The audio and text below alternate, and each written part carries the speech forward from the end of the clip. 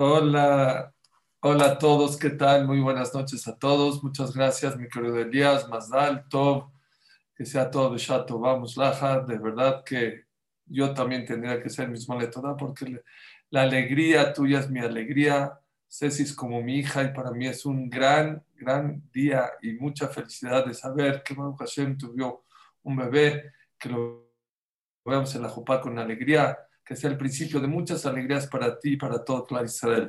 Gracias a Dios y Mizrahi también. Creo que pueden ir, si irían aquí en México, irían en la misma clase su hija y su nieto de Elías Levi, pero bueno, allá en Monroe y aquí, a lo mejor por Zoom, estarán en la misma clase.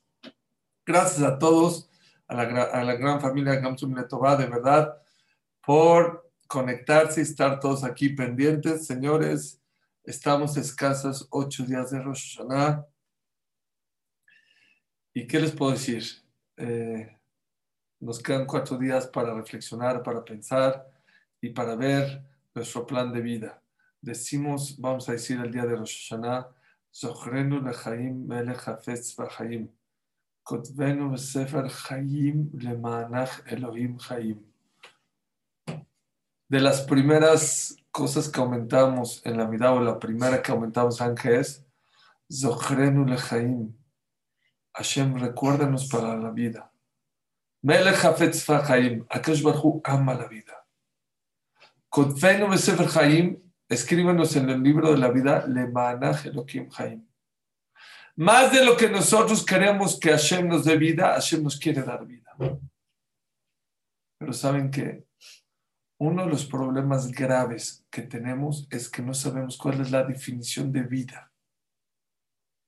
Vean en la Perashá, al final de Nitzavim, esta Perashá, según algunas opiniones, es la última Perashá de Moshe Rabbeinu, que dijo, y luego ya falleció. Dice así: Re'e natati lefaneja ayom.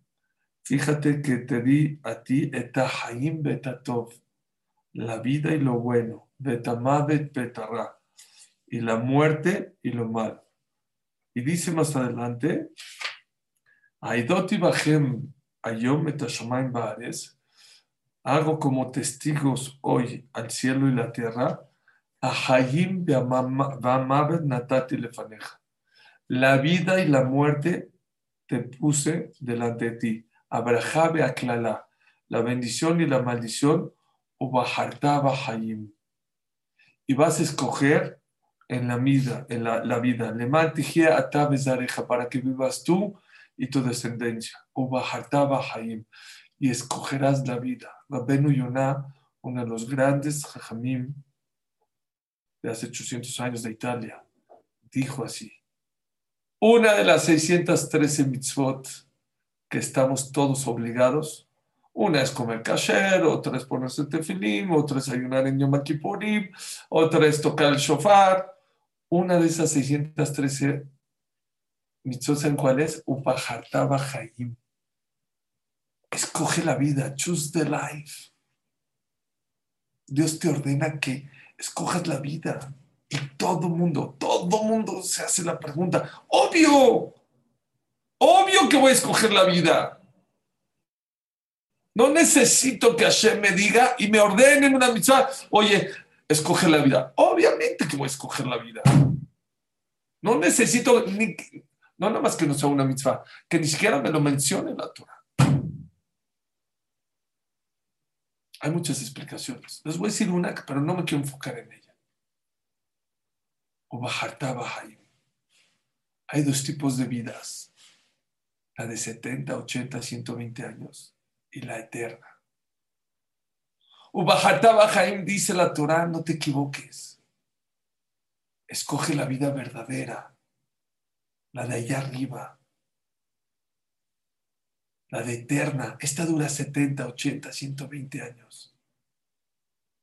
Dice el Pirkei Avot, cada vez que vaya a hacer un acto de mitzvah o de averá, piensa, ¿qué estás cambiando? ¿Por qué? Puede ser que estemos cambiando brillantes por carbones. O bajarta bajaim. Y eso sí no necesita la Torah decirme que no los diga. Oye, ¿sabes qué? Escoge la vida, pero la vida verdadera, la auténtica, después de 120 años. Pero no me quiero enfocar en esa explicación. Hay otra explicación. ¿Qué es Ubaharta Bajaim? ¿Qué si escogerás la vida? Hay una frase que me encanta, creo que hay una canción. Hay quien llena la vida de años y hay quien llena los años de vida. ¿Sí hay una canción de esas? Sí. Hay quien llena la vida de años y hay quien llena los años de vida. El pasuk dice, ve Abraham Zaken Baba Yamim, cuando Abraham era anciano, 170 y tantos años. Y Abraham vino y llegó con los días de su vida en la mano. El chiste no es llenar la vida de años, sino llenar los años de vida. Ponle años a tu vida. Es lo más importante, calidad de vida. Hay quien sobrevive y hay quien vive. No se vayan a enojar con los que les voy a decir, pero hay gente que tiene 30, 40, 50, a lo mejor 80 años y no está viviendo. Está sobreviviendo, sobrellevando la vida. ¿Y saben qué? Muchas veces le echamos la culpa a Dios. Y sí es verdad, hay ocasiones que Akadosh Baruj Hu pone pruebas y pruebas un poco difíciles en la vida. Pero el día de hoy les quiero demostrar que no vivimos, sobrevivimos no por culpa de Dios, por culpa tuya, por elección propia, porque tú elegiste sobrevivir y no vivir. Ubajalta Bajaim, y esa creo que es una de las 613 misot que dice Rabbi Yonah. Te pido por favor, dice Dios, que no sobrevivas. Es un mundo muy caro para que nada más vengas aquí a sobrevivir, a sobrellevarla.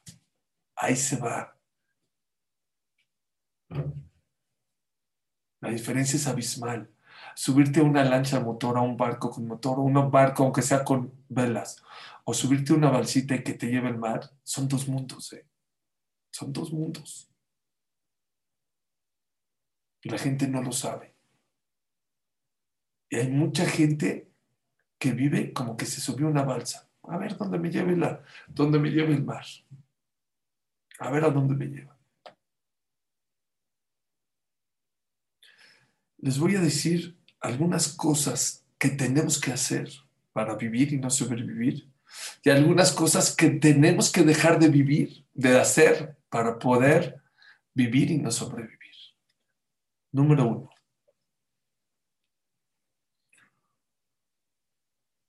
Dicen que esta vida, dice, hay un libro que tengo aquí de museo, especialmente para jóvenes, pero yo lo aplico para todos en la vida. Esta vida es como escalar una montaña. Imagínense una persona que quiere subir el Everest, la montaña más alta de este globo terráqueo. ¿Qué se necesita? Dice este Raf, la vida es como escalar una montaña. Número 1, ¿qué se necesita? ¿Sabes qué se necesita? Preparación mental. Tienes que saber que vas a escalar una montaña. Si no estás preparado mentalmente, estás frito. Tienes que, no sé, leer libros, psicólogos, estar preparado para escalar la montaña. Preparación. Número 2. Parte de la preparación, ¿saben qué es? Tienes que tener un mapa. Un mapa. Por más inteligente que seas, por más abusado que seas, si no has nunca escalado el Everest, te puedes perder. Hay mucha gente que han encontrado muerta a la mitad de la montaña.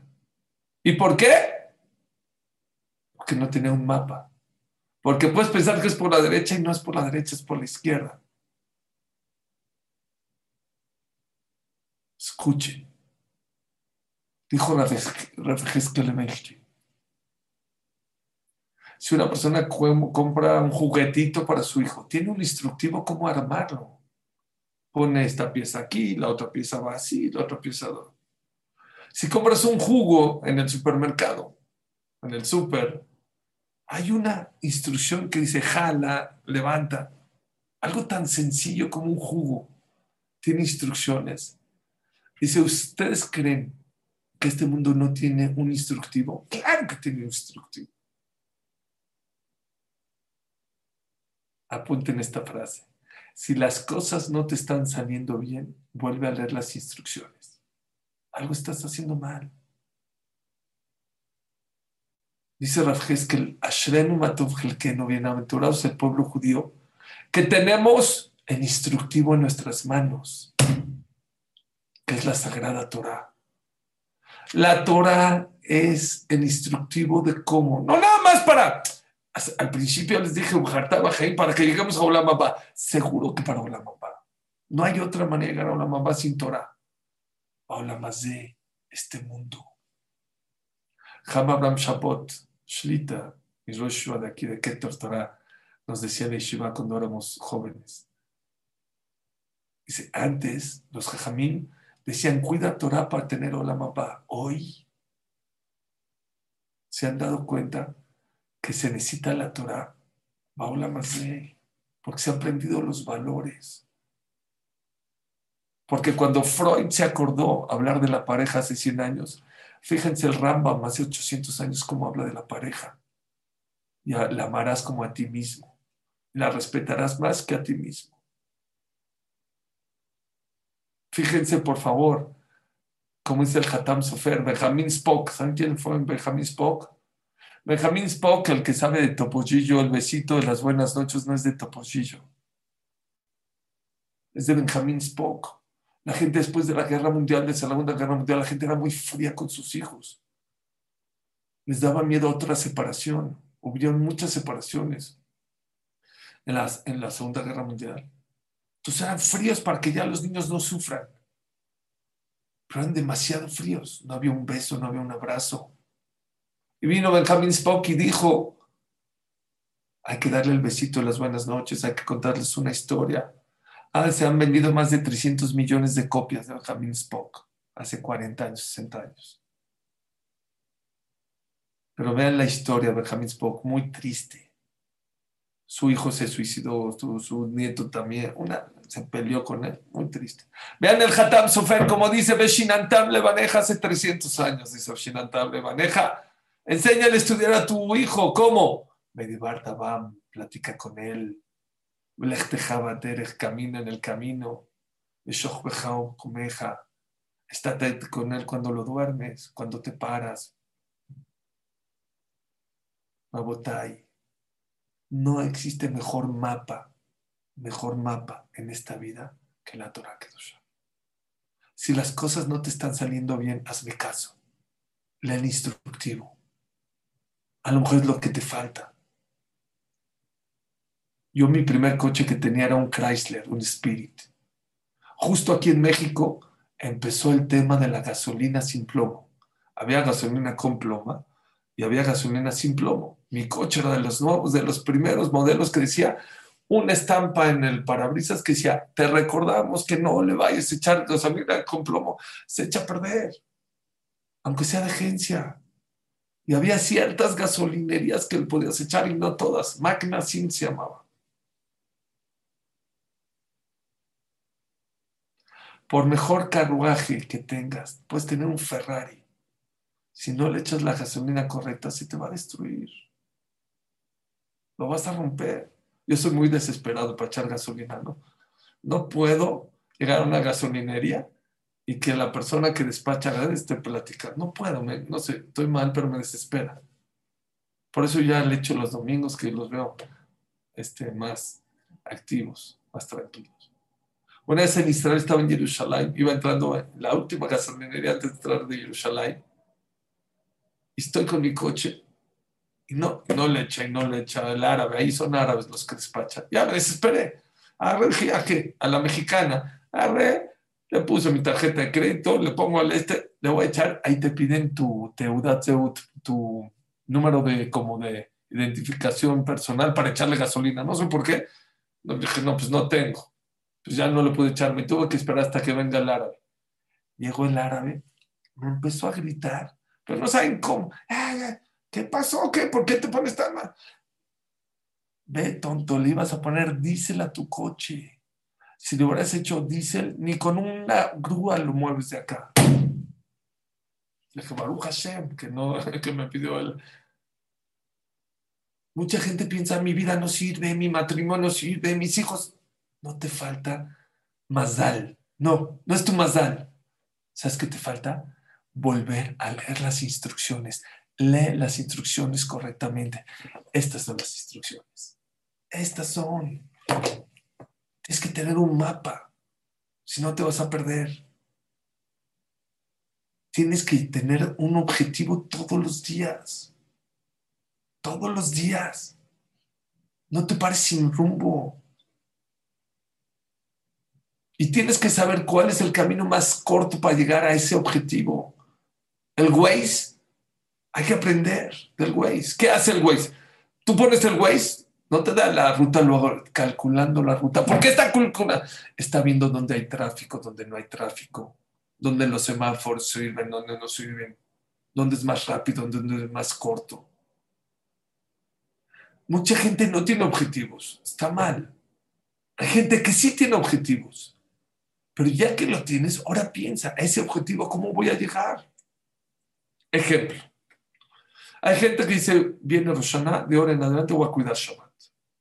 No es hocus pocus, ¿cómo vas a cuidar Shabbat? No, pues si voy a cuidar Shabbat tengo que vivir cerca del Betacneset. Ya no puedo vivir en el piso 38. Le tengo que avisar a la gente, les tengo que pagar o mi manera de vivir con mi trabajo. Tienes que poner un plan de cómo llegar a eso.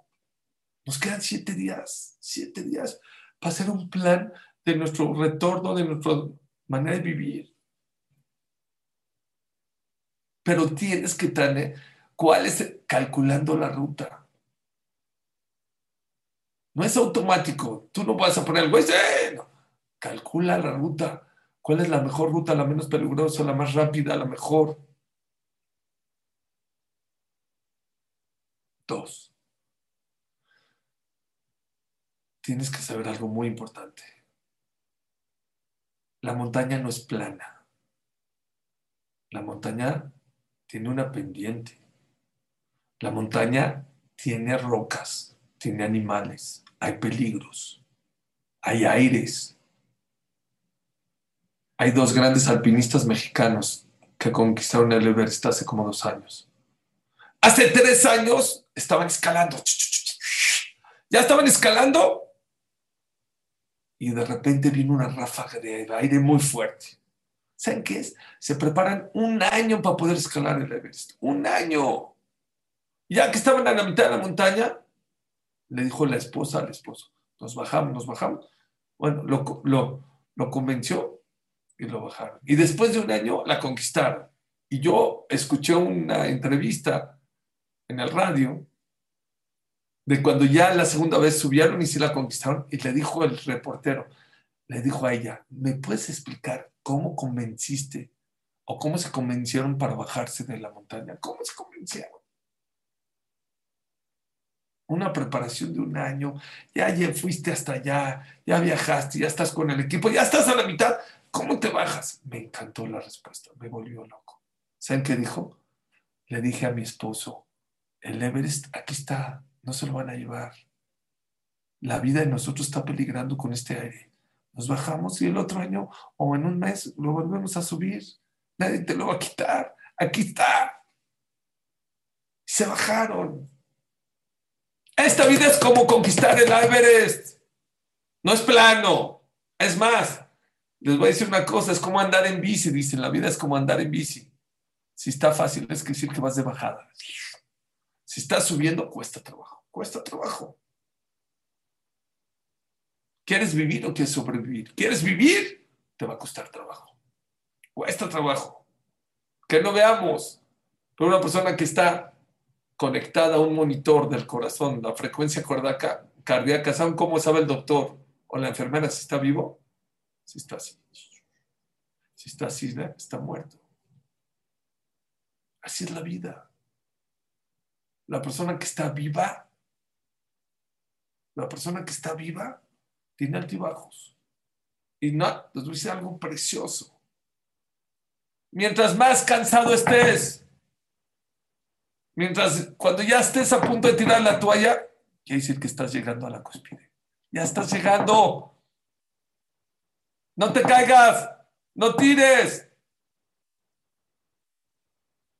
Esta clase es Leilul Nishmat Alberto Ben Rachel y Refuah Shelema de Daniel Ben Lea.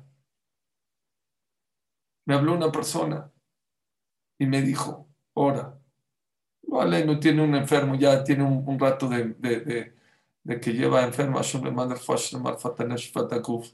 Dijo, Suri, ya estoy cansada de rezar, ya no puedo rezar más. Ya, me estoy cansando. 4 meses conectado con COVID en el hospital. Ya, te cansas. Estaba ocupado porque estaba viajando ahora. Dije, le tengo que contestar, no voy a dejar tirar la toalla. Le mandé un voice note. Le dije, te pido un favor, no tires la toalla. Dice Rapinkus, cuando una persona está buscando un tesoro, al principio está blandito, fácil. Te dicen, por aquí hay un tesoro, en esta zona hay un tesoro. Empiezas a cavar, de repente metes la pala, ¡ay! Está duro. Imagínense el que está acabando, está muy duro, ya me voy. No. Si está duro, ya estás llegando al tesoro. Cuando las cosas se te pongan duras, cuando ya quieras tirarla, oye, yo prometí Shabbat y yo para que Hashem me mande verja. Ya llevo un año Shabbat, ya no quiero cuidar Shabbat. Ya no voy a rezar, porque ya cuando recé, ¿saben quién te pone? ¿Quién te lo pone duro? El Yetzer Hara, porque sabe que ya estás llegando. Cuidado, no tires la toalla. No te equivoques.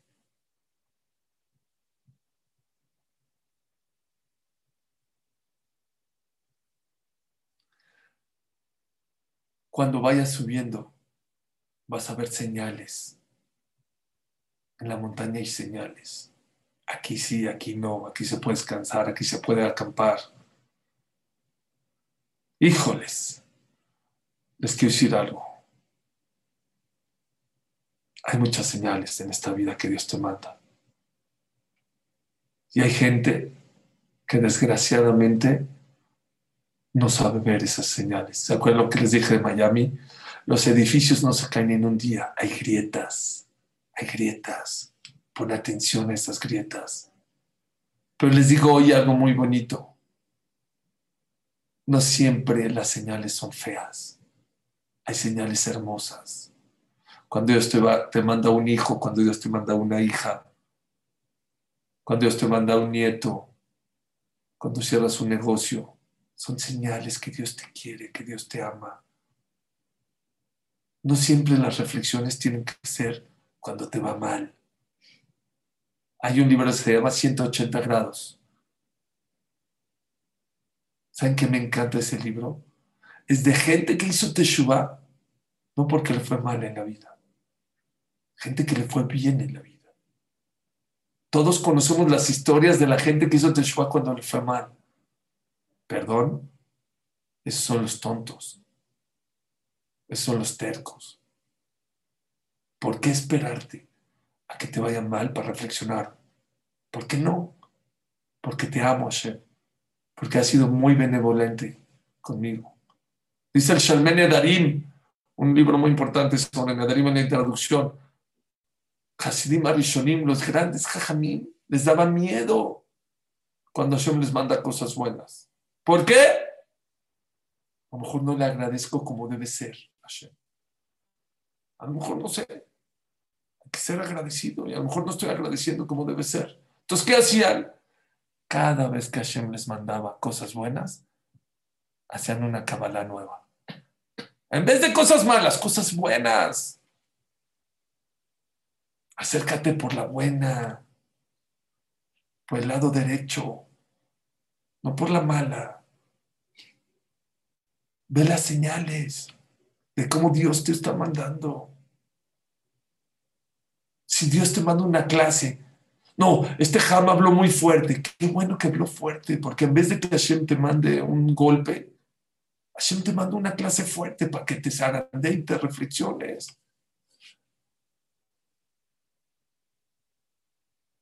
Imagínense una persona que está en un temblor o en un incendio y viene la mamá y le dice, despierta y le grita. ¿Por qué me gritas? Porque no quiero que se te caiga el techo encima.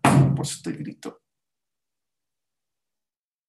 Hay que reflexionar, hay que ver las señales que Dios te va mandando en el camino. Son hermosas. El que pone atención se da cuenta de cómo Hashem está con él en el camino. Saben, seguro se lo saben, pero muchos dicen que una vez una persona soñó con Hashem, que estaba caminando con él en la playa y se así volteó a ver y vio dos pares de huellas en la tierra. Y de repente hubo un gran tramo, tramo que había unas solas huellas, no habían dos huellas. Y esta persona le dijo a Hashem, Hashem, ¿por qué me dejaste? ¿Por qué me dejaste? Mira cuántos kilómetros. No te dejé. Entonces, ¿cómo? ¿Dónde están tus huellas?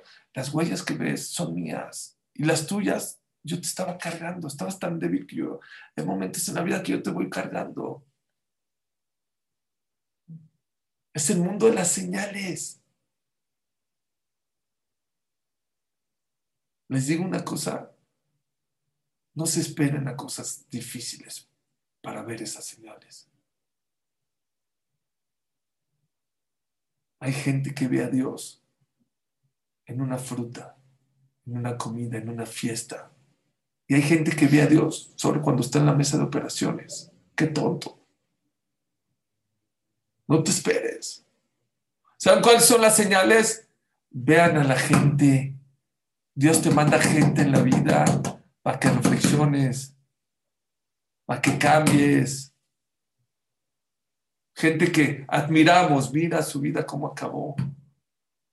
Y gente que pensabas que está. ¿Saben qué dijo Ramaltiel Kotler ahorita que estamos en Leikut? Me volví loco. Roshva de Leikut. Hay 7,000 alumnos estudiando Torah. Dijo así. Admiro que los mexicanos y algunos panameños y unos argentinos dejaron su familia, dejaron su trabajo para venir acá. Aquí no es la gente más rica, pero les aseguro que son la gente más feliz. O sea, aquí está la gente más feliz. Abusado con las señales que Dios te manda. A lo mejor estamos detrás del dinero, de los coches, de los viajes, pero la gente que lo tiene, no de lejitos, porque de lejitos hay mucho bluff. Acércate y te vas a dar cuenta que a lo mejor no es la gente más feliz de la vida. Y hay gente que piensas que no tiene nada en la vida y lo tiene todo. Sigue a esas personas. Sigue a esos líderes. Ahorita que estaba en el avión, iba repleto. Bueno, ahora que iba en el avión, me paré al baño, aparte de caminar un poquito así. Y me di cuenta que la mayoría de la gente, pues es un vuelo que sale como a las 10 de la mañana, 10:30 de allá de Nueva York, estaba dormida. Todos dormidos. Yo creo que el 80% del avión iba dormido. ¿Saben que aprendí un musar muy grande? La persona que tiene un buen piloto, un buen líder, hasta te puedes dormir un rato. Si tienes un buen líder, un buen consejero en la vida, puedes dejar de remar un ratito. No pasa nada, porque ¿por qué la gente va dormida? Porque hay un piloto. Y ese piloto está llevando al avión al lugar correcto. Entonces no puedo dormir un ratito. Claro que tienes que hacer tu esfuerzo de comprar el boleto, de subirte y irte a la sala y sentarte en tu lugar. Claro que sí, pero puedes descansar. Busquen quién son sus líderes, quién son sus consejeros. Se los dije hace 1 o 2 semanas. El día que tengas un buen líder, el día que tengas un buen consejero, puedes vivir más tranquilo, más relajado.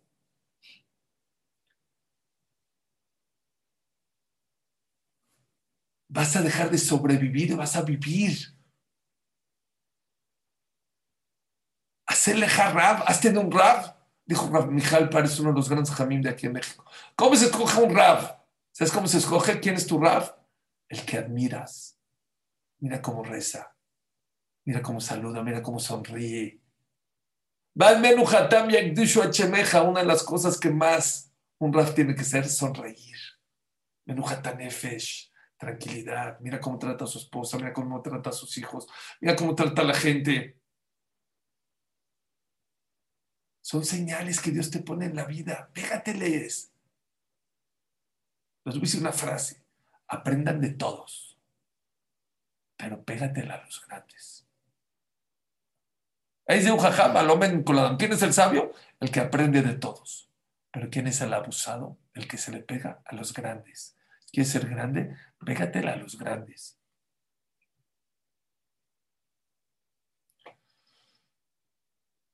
Siempre hablo la shonara del celular. Ya saben que yo uso mucho el celular, pero ahorita les voy a hablar la shonara del celular. Para subir una montaña saben que se necesita ir preparado. Tienes que tener unas pinzas, tienes que tener fuego, una venda, una curita a lo mejor. Tienes que tener un celular. Yo he visto artículos de alpinistas que se pierden o que les pasó una emergencia. El celular en helicóptero baja por ellos. Esta vida es como una montaña y que sepan que en la montaña puede haber emergencias. ¿Y qué tienes que hacer? Pedir ayuda y ayuda. Pide ayuda a Boreolam. Dijo Ramatiteo Salomón, no ahorita, en otros años. En Rosh Hashanah te van a juzgar porque no cuidaste el Shabbat, porque hablaste en la Shonará, porque papá. ¿Sabes qué también te van a preguntar? ¿Por qué te fue mal en la vida? Pues, ¿eso me va a preguntar Dios? Sí, te va a reclamar, no te va a preguntar, te va a reclamar, te va a juzgar. ¿Qué? Eso sí no acepto. Mi mazal. Yo le voy a contestar, Borolam, eso a mí no me reclamas, que Shabbat, que Kasher, que Torah, eso sí. Pero me vas a reclamar, es mi mazal. ¿Saben qué le van a contestar? Israel le mala mi mazal. Israel no tiene mazal, pero se puede cambiar. ¿Cómo? Con tefilá. ¿Por qué no me llamaste? Y dijo un caso que fue muy sonado en Israel. Había un doctor que era una fiesta en Israel, no recuerdo cuál. Le dijeron, te vas a quedar en terapia intensiva. Terapia intensiva puede ser o muy tranquilo o se puede poner de terror. Queremos que tú estés ahí al pendiente. No, pero ¿cómo? Y si se pone de terror, no hay otro doctor. No, sí, hay un teléfono, marcas y te mandamos ayuda. Pero la gente ahorita está festejando con sus familias. Hay gente cerca. Si necesitas ayuda, pides ayuda. Ok. Hasta las 11, 12 de la noche, todo bien, 1 de la mañana, de repente un enfermo se le empieza a poner mal, luego el otro mal, se empezaron a juntar, se le fueron los dos, se murieron los dos. Vienen los familiares, se dan cuenta que hay un doctor nada más en terapia intensiva. Demanda, aquí no se juega, negligencia médica. Y este doctor, tranquilo, dijo, ¿qué van a hacer? Yo hice lo máximo, hice mi máximo. Lo llegaron al juzgado, trajo unos testigos a unas enfermeras que él hizo todo lo posible, humanamente posible, lo que tenía que hacer.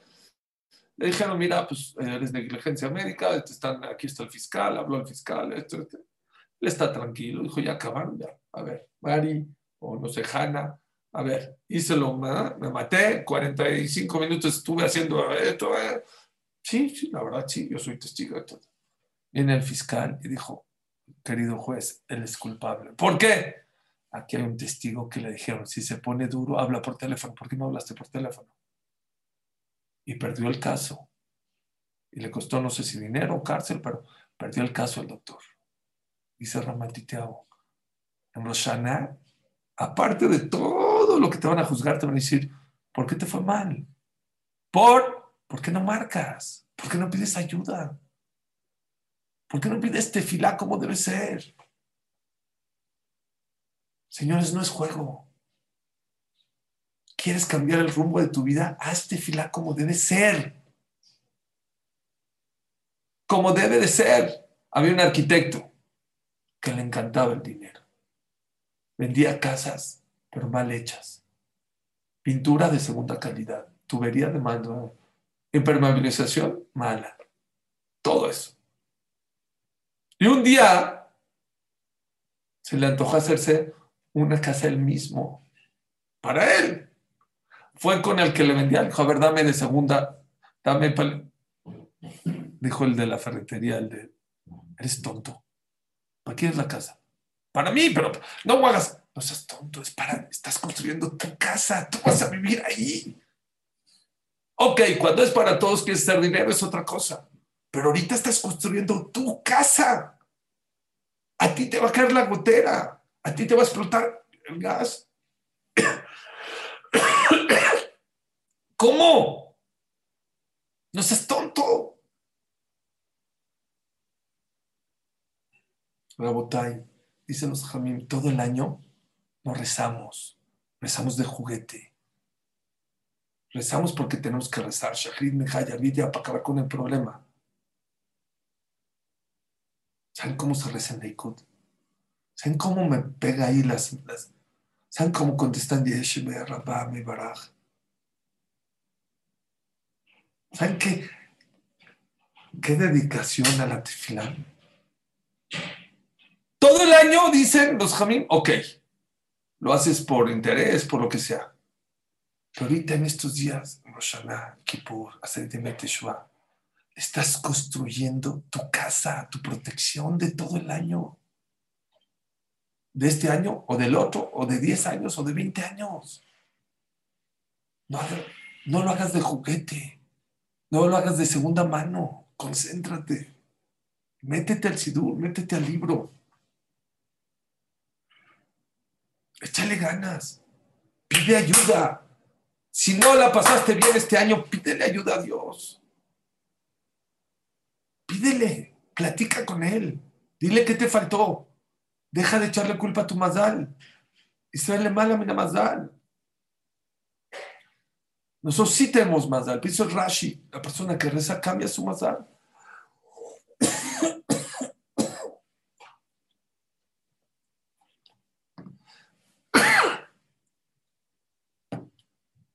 Prepárate para las emergencias. Puede haber emergencias. ¿Y sabes por qué hay emergencias? Porque a Dios le encanta que le marques por teléfono. Le gusta hablar contigo. ¿Alguien de ustedes sabe qué es la Menatzeach? Hay muchísimos capítulos en el Teilim que es la Menatzeach. Todo el mundo dice, bueno, no todo el mundo, mucha gente he visto que dice que es la Menatzeach al vencedor, al orquestador. No es cierto, dice alguna Masejet Psachim. No es cierto.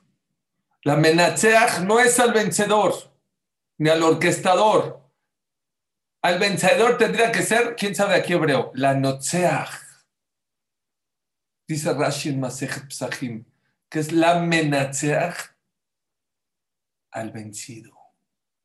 David Amelech, miren cómo alaba a Dios. Dios, la Menatzeach. Tú eres un rey que te gusta que te ganen. Tú pones cosas difíciles en la vida, te rezan y tienes que hacer como ellos dicen, no como tú dices. La Menatzeach, Melech Asur Barreatim, decimos en Shir Ashrim, es un rey que ¿qué? Amarrado de ¿qué? De las manos. ¿Por qué? Te la pone difícil y le gusta que le ganes. Después una pregunta. ¿A quién le gusta que le ganen? Yo no conozco a nadie que le gusta que le ganen. Entonces, ¿para qué la pone difícil? ¿Cómo la pone difícil y le gusta que le ganen? Había un papá que su hijo no lo pelaba, no le pelaba. Oye, papá, no. Oye, papá, no. En el celular, en las redes sociales, ya saben, se iba con los amigos. Pero este niño, este muchacho, le encantaba jugar tenis. Le encantaba. ¿Qué hizo el papá? Te reto a que te gano tenis. No, pa, yo te gano. ¿Cuánto que yo te gano tenis? Y jugaba y el papá se dejaba. Entonces, ¿para qué? ¿Para qué juega si te va a ganar? ¿Sabes para qué juego? ¿Para qué se la pongo dura y como que corro y que le pego y que le... ¿Sabes para qué? Para tener kesher con él, porque me gusta platicar con él. Me gusta estar con él. La menatzeach, dice la hermana Masejet Psahim. A Kosh Barjú le encanta que le ganes con tu tefilá, que viertas la situación, que haga lo que tú quieres. Oye, entonces, ¿para qué te puso la situación difícil? Para que platiques con él, para que estés con él. Esta vida es como escalar una montaña. Es difícil, hay que prepararse, cuesta trabajo, hay que ver las señales del camino y hay que pedir emergencia. ¿Pero qué creen? Te vas a pegar con una piedra. Te puede salir por ahí un animal o puede subir un lobo en la noche. Pero todo lo vale cuando llegas a la cúspide. Cuando estás en la cúspide, la satisfacción que vas a tener ahí es impresionante. ¿Por qué? Hay dos tipos. Hay gente que lo hace por ego. Yo llegué. Hay gente que no lo hace por ego. ¿Saben por qué lo hace? Era una guerra contra mí mismo. Me vencí a mí mismo. ¡Pude! Mi cabeza decía que no. Mi corazón me decía que sí. Y llegué. Pero hay otra frase impresionante de los alpinistas. Cuando llegas a la cúspide, ves el mundo con otros ojos. La persona que llega a la cúspide de su ser, de quién tienes que ser, empiezas a vivir, vas a ver el mundo con otros ojos. El día que logres llegar a la cúspide de tu matrimonio, ¿qué es un matrimonio? Y no sobrellevar tu matrimonio, vas a ver qué es felicidad. Ahora sí vas a entender qué es un hogar. Aquella persona que llega y hace la cúspide de cómo educar a su hijo, va a entender qué es la relación de un papá, hijo, hijo, papá.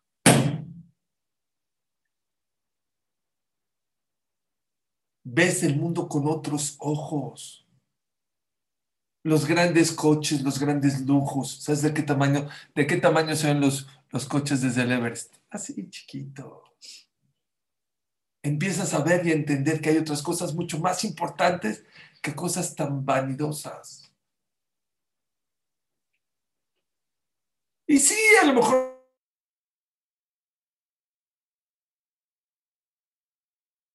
porque quiere que te conectes con él. Créanmelo. La persona que tiene un mapa, la persona que tiene un mapa, la persona que tiene un objetivo de vida, la persona que sabe que mientras más cansado esté en su vida, más está cerca de la cúspide. La persona que ve las señales en su vida, la persona que en los momentos de emergencia pide ayuda, en vez de sobrevivir, créanmelo, va a empezar a vivir. Y el día que empiece a vivir, se va a dar cuenta que ni siquiera estaba sobreviviendo, estaba muerto. Estaba muerto. Tu matrimonio estaba muerto. Tu judaísmo estaba muerto. La educación y relación con tus hijos estaba muerta. Es abismal la diferencia. Dicen que Pepito, su papá le compró un pescadito. Un pescadito. Y se encariñó tanto que le dijo, papi, mañana nos vamos a ir de vacaciones. Sí, ¿me puedo llevar el pescadito? No, ¿cómo te lo vas a llevar? Se muere. No, me lo quiero llevar. Se va a morir. Se va a morir. No te lo lleves. No, papi, por favor. Está bien. Dijo, no te lo vas a llevar, se va a morir. Está bien. Al otro día, ya están empacando, ya se van. Y Pepito, no viene, no viene, no viene. De repente ve, ¿qué haces? Sacó al pescadito. ¿Y saben qué pasa cuando sacas un pez del agua? Se empieza a mover como loco. Dijo, Pepito, ¿por qué haces eso? Dijo, papi, tú me dijiste que estaba muriendo, no se está moviendo. Mira cómo está bailando. Estás equivocado. Estás equivocado. Se está muriendo. Hay mucha confusión en esta vida. La gente piensa que está viviendo y no está viviendo, se está muriendo. No porque salquen y brinquen y se emborrachen, eso no es la vida. Cuidado. Esa parte mucha gente se sabe de ese ejemplo. El que no sabe es el segunda parte. Le dijo el papá inteligentemente, le dijo a Pepito, ¿quieres llevarte a tu pececito vivo? Llévatelo con todo y pecera. Ahora sí vete. El yudí puede salir de viaje, no tiene problema. No puedes dejar tu tefilim acá, no puedes dejar tu kashrut, no puedes hacer tu talet. Llévate tu modus vivendus a donde vayas y puedes ser vivo en la vida. Donde vayas. Mucha gente se equivoca y piensa, así como el pez, mira cómo se mueve. El que se mueva no quiere decir que está viviendo. El que grite y brinque y patalee no quiere decir que está viviendo. Esas son las cosas que yo pienso la persona necesita. ¿Para qué? Para vivir y no sobrevivir. Rápido. Nos falta ahora que tenemos que dejar de hacer para sobrevivir. Hay cosas que no hacemos y por eso sobrevivimos y no vivimos. Y hay cosas que hay que dejar de hacer porque por hacerlas nada más estás sobreviviendo y no estás viviendo. Número 1. ¿Sabes qué te falta? Ponerle límites a tus deseos. Ohef kesef lo isva kesef. La persona que ama lo material, que ama lo dinero, nunca se va a llenar, nunca va a estar satisfecho, nunca va a vivir. Hay una contradicción en la Gemara. Por un lado dice, Mishesh lo mané, roche matai. La persona que quiere 100, que tiene 100, quiere 200. Dijo Ramalki el Shabbat. Dijo, hay gente que no tiene 1,000,000, tiene 1,000,000,000. Me da lástima, porque según esta Gemara, es pobre de otro billón, porque el que tiene 1,000,000,000 quiere otro billón. Pobrecito, pobrecito. ¿Ese no es una persona feliz? Hay otra Gemara que se contradice. En Adam med vejatzita batoviado. La gente no se va de este mundo ni con la mitad de sus deseos. Preguntó Rav Don Segal. No entiendo. Hay una contradicción. Por un lado dice el que tiene 100 quiere 200. ¿Llegó al 50%, sí o no? ¿Llegó? La otra Gemara dice, en Adam med bejatzita batoviado. La persona no se muere ni con la mitad de sus deseos. ¿Cómo no? Dijimos que sí llegó a 100. Decídete. ¿Llegó al 50 o no llegó al 50? Escucha lo que dice Rav Don. No hay contradicción. Sí llegó a 50, pero como quiere otros 100, los 50 no le saben. Sí los tiene, pero no les sabe ni el 50%, ni el 40, ni el 30, ni el 20. Se siente pobre. Mi Rav Eliezer Ben David, alaba Shalom Rav de mucha gente que la de Argentina, de Shuba Israel, Zichrono Libraja, decía, hay pobres de un bolillo, de un pan, y hay pobres de millones. ¿A qué se refiere? Agarra un pobrecito y dale un pan, 2 panes, está feliz. Hay gente que tiene 1,000,000 y como quiere otro millón es pobre de 1,000,000. O como dijo Ramaltiel, de 1,000,000,000. ¿Quieres dejar de sobrevivir? ¿Y quieres vivir? Tienes que empezar a ponerle límites a tus deseos. Más vio Raev, Maribos Sabea. La persona que deja su cuerpo con hambre, lo deja satisfecho, lo deja tranquilo. La persona que todo lo que su cuerpo pide se lo da, lo deja con hambre. Es como una persona que tiene sed, aunque le des todo el agua del mar, se va a quedar con sed. ¿Sabe por qué? Porque el agua tiene sal. Aquella persona que no sabe ponerle límites a sus deseos, es una persona misquená, es una persona que sobrevive en la vida. no vive, no disfruta, no goza. Dice el Pasuk, Va'iref Chochmat Shlomo Kejolayam, y la sabiduría de Shlomo Amelech era tan grande como la arena del mar. Ama Rabbi Shimon Levi, dijo Rabbi Shimon Levi. ¿Para qué comparó la Torah la sabiduría de quién? De Shlomo Amelech con la arena del mar. Dice así como la arena del mar le ponía stop, límites al mar. Shlomo Amelech le ponía límites a sus deseos. Él podía tener muchos deseos, él sabía. Dicen los Jamim, de aquí se ve que la persona, por lo menos para la Torah, la persona que le pone límites a sus deseos en la vida, es una persona inteligente, es de sabios, es de Shlomo Amelech. ¿Quieres vivir o quieres sobrevivir? ¿Quieres vivir? Ponle límites a tus deseos. Número 2, dice la Torah, dice la Gemara, la persona que se enojona, su vida no es vida, no estás viviendo.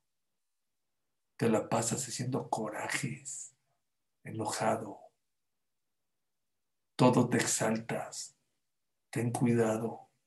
El enojón no vive, sobrevive. Dios te dice, Zohret, no le pedís en Roshana, Zohret, no le cae, dame vida, por favor, Bolam.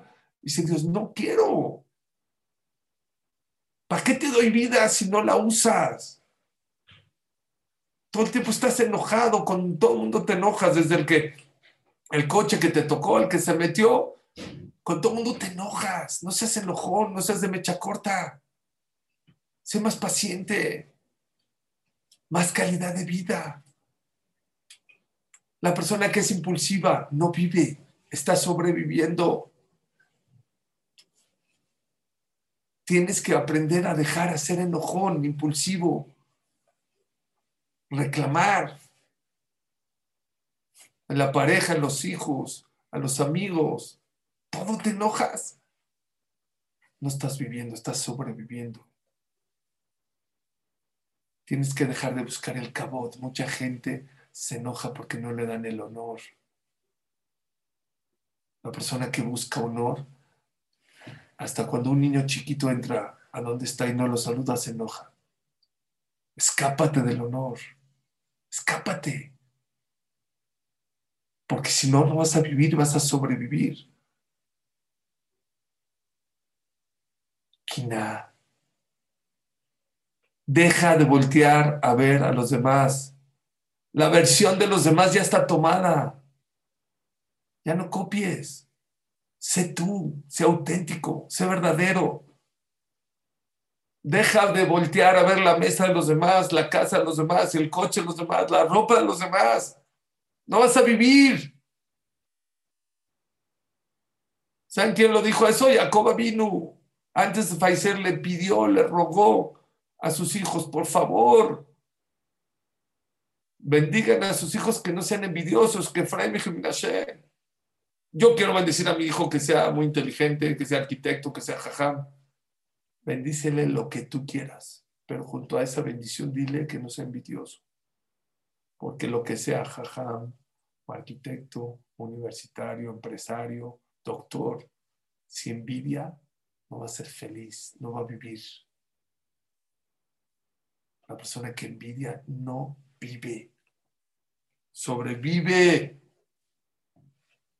no está viviendo. Bueno. La persona que está nada más volteando a ver lo que que el otro entiende, está sufriendo. ¿Quieres hacer una teshuva buena este año? Deja de fijarte, así dice el Rosh hace 800 años, 900. Al tistakel bedavar sheno shelcha. Ese puede ser una de las mejores cabalot que puedes tener en tu vida. Deja de ver lo que el otro tiene, lo que no te pertenece. No de ver, de fijarte. No podemos taparnos los ojos. No te fijes. Te invita a tu amigo a su casa. ¿Viste el candil? ¿Viste el jarrón? ¿Viste? Deja de fijarte en lo de los demás. Altistaquel. Deja ver los hijos del otro, deja ver la esposa del otro, deja ver la casa del otro, el coche del otro. Biljana, con salud, hay una alajá. Que cuando el otro te presume algo, dile Biljana, que con salud, con vida. Qué bueno.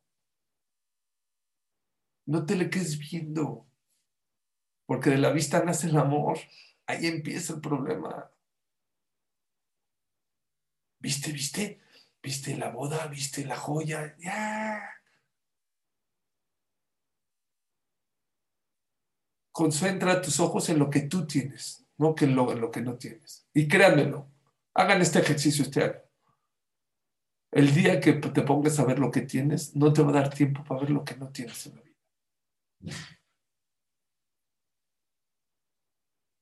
Ese era el último punto que quería ver con ustedes. Dice la cámara, el ciego, su vida no es vida. Una persona que es ciega es como muerto. ¿Quién es el ciego? Sí, Barminan, el que no tiene ojos y no ve. Barminan es una persona ciega. Existe otra persona ciega. ¿Saben quién es otra persona ciega? El que tiene ojos y no sabe ver. La persona que no tiene akaratatov, que no sabe agradecerle a Hashem por todo lo que le da. Es una persona misquena, pobrecita. Hay gente que está tan concentrada en lo del otro que es ciego, no se da cuenta. Mira todo lo que tú tienes. Dice el Bra, ese es como muerto. No estás viviendo, estás sobreviviendo. ¿Por qué? Porque no sabes agradecer por todas las cosas maravillosas que tienes en la vida. Y eso te quita sabor de la vida. Y por el último, dice la Gemara, Metzorá, una persona leprosa es como muerto. Pregunta a Dessler. El ciego lo entiendo. Para mí una persona que no tiene ojos o no sabe ver, el Metzorá leproso, bueno, es molesto, ¿eh? Son ronchas, da comezón, pero porque es muerto. Como muerto, dice Rav Dessler, ¿cuál es la regla de una persona que le daba lepra? ¿Qué pasaba con él? ¿Saben qué le pasaba? Se iba ¿a dónde? Fuera del mahané, para afuera. Y cuando estás fuera del mahané, fuera de la comunidad, no puedes ayudar, no puedes hacer el bien, no puedes hacer gesed. Dice Rav Dessler, la persona que no ayuda, que no ve por el otro, se considera como una persona muerta. ¿Saben cómo se llama el mar de arriba, el Kineret? Pues, hermoso. Toda el agua de las montañas cae en el Kineret, es agua dulce. ¿Saben que el mismo mar o el mismo agua que hay en el Kineret cae en el mar muerto? Es el mismo mar. ¿Y por qué el de arriba se llama Kineret? Kineret es algo bonito. Kinor es un pájaro muy bonito. Y el de abajo se llama mar muerto. ¿Por qué mar muerto? Llama Melach, pero mar muerto, ¿por qué? Dicen porque el mar muerto, el Kineret cae de las montañas, cae en el Kineret, en el norte, entra pero deja salir y luego cae al llama Melach. Se va hacia el sur y cae al mar muerto. El mar muerto recibe y no saca. El que recibe y no da está muerto. Ese no está viviendo, está sobreviviendo. Ah, pero viajo, pero compro, pero como. Estás sobreviviendo, no estás viviendo. ¿Quieres vida? Tienes que aprender a dar de lo que te dan, lo que tengas. Si tienes dinero, reparte dinero. Si tienes corazón, reparte corazón. Si tienes sabiduría, reparte sabiduría. Si tienes, sabes, consejos de ayuda a los demás, preocúpate por los demás. Hay mucho lo que hacer. Pediremos, Bezrat Hashem, a Kaush Barhu, Shana Tova Umetuka, que Hashem nos escriba a todos en el árbol de la vida, no de la sobrevida, de la vida. Pero no hay que ser víctimas. No es culpa de Hashem, es culpa de nosotros. Hay cosas que tenemos que hacer y hay cosas que tenemos que dejar de hacer. El día que hagamos lo que tenemos que hacer y dejemos de hacer las cosas que no tenemos que hacer, créanmelo, vamos a vivir una vida mucho más dulce, mucho más hermosa, mucho más auténtica, mucho más verdadera. Estoy seguro que Akash Barhu nos va a mandar Shana Tova Metuká. Gracias. Quiero aprovechar este momento para agradecer a Elías, a Ham Yossi Mizrahi, a todos ustedes. Este año fue un año para mí súper dulce, súper. ¿Saben por qué? Porque me dejaron entrar a sus casas, a sus corazones.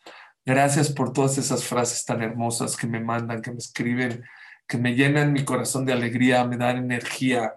No saben cómo este año, no sé ni cómo me va a dar tiempo para agradecerle a Hashem por todo ese cariño, ese amor, esa confianza, esa humildad de escucharme tanto. Ya llevamos un año o un poquito más en Rosh Hashanah, pero de verdad que van a estar en mis tefilotes este Rosh Hashanah. Es la mejor manera que, como les digo, a lo mejor no sé agradecer como debería, pero no voy a ser mal agradecido. Le voy a pedir, como pedí en Lakewood por todos ustedes el día de Rosh Hashanah, estará en mis tefilot, que Hashem les mande Shana Tova Metuká, que Hashem les mande, que todo lo que pidan Hashem se los conceda rápido y fácil, mejor de lo que se imaginen, y les mande muchas herramientas y muchas cosas maravillosas y inteligencia para poder vivir y no sobrevivir en esta vida. Que Hashem los cuide, los bendiga, y les pido perdón si Hazbe Shalom les hice algo, a lo mejor me tardé en contestar algunos WhatsApp, hay veces uno está ocupado o no contesté como tenía que contestar, o a lo mejor no los atendí o no pedí. Mucha gente me decía, Suri, pida, y a veces, desgraciadamente, por la presión del shur, porque quede bien o porque para que esté todo organizado, no pedí, pero de verdad les deseo que Hashem les mande Shana Tova Metuká, puras bendiciones. Ham Yossi Mizrahi, Ham Eli Levi tienen Zehuyot para aventar Baruch Hashem este año, que Hashem les siga dando ese Zehut tan grande de difundir la Torah por todo el Israel. Muchas gracias a todos, que Hashem nos bendiga en todo. Amén, amén, Hamsuri. Que puedo agradecer a Hashem este año es poder pertenecer a esta hermosa familia de Gamsum Letová y poder aprender de grandes hajamim como Suri Katán y todos los que están en esta línea. No hay cómo agradecer que vino esta organización de Gamsum Letová que ha cambiado tantas vidas y tantas familias. Que Hashem los bendiga. Como yo siempre digo, esta línea es por ustedes y sin ustedes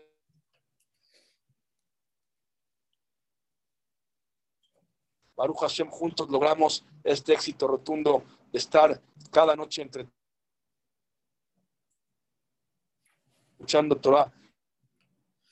Por ustedes hizo un que usamos en Monroe, se hizo una página Torah Zoom que tiene arriba de 500 suscriptores. Diario recibimos testimonios por ustedes, Yom Shekuloto, por ustedes, Shabeab, desveladas de Hoshana Rabbah que ya vienen, así que gracias, sigan adelante con nosotros. Aham Suri Katán, han sido lunes espectaculares, uno mejor que otro. Muchas gracias, me escriben de Colombia,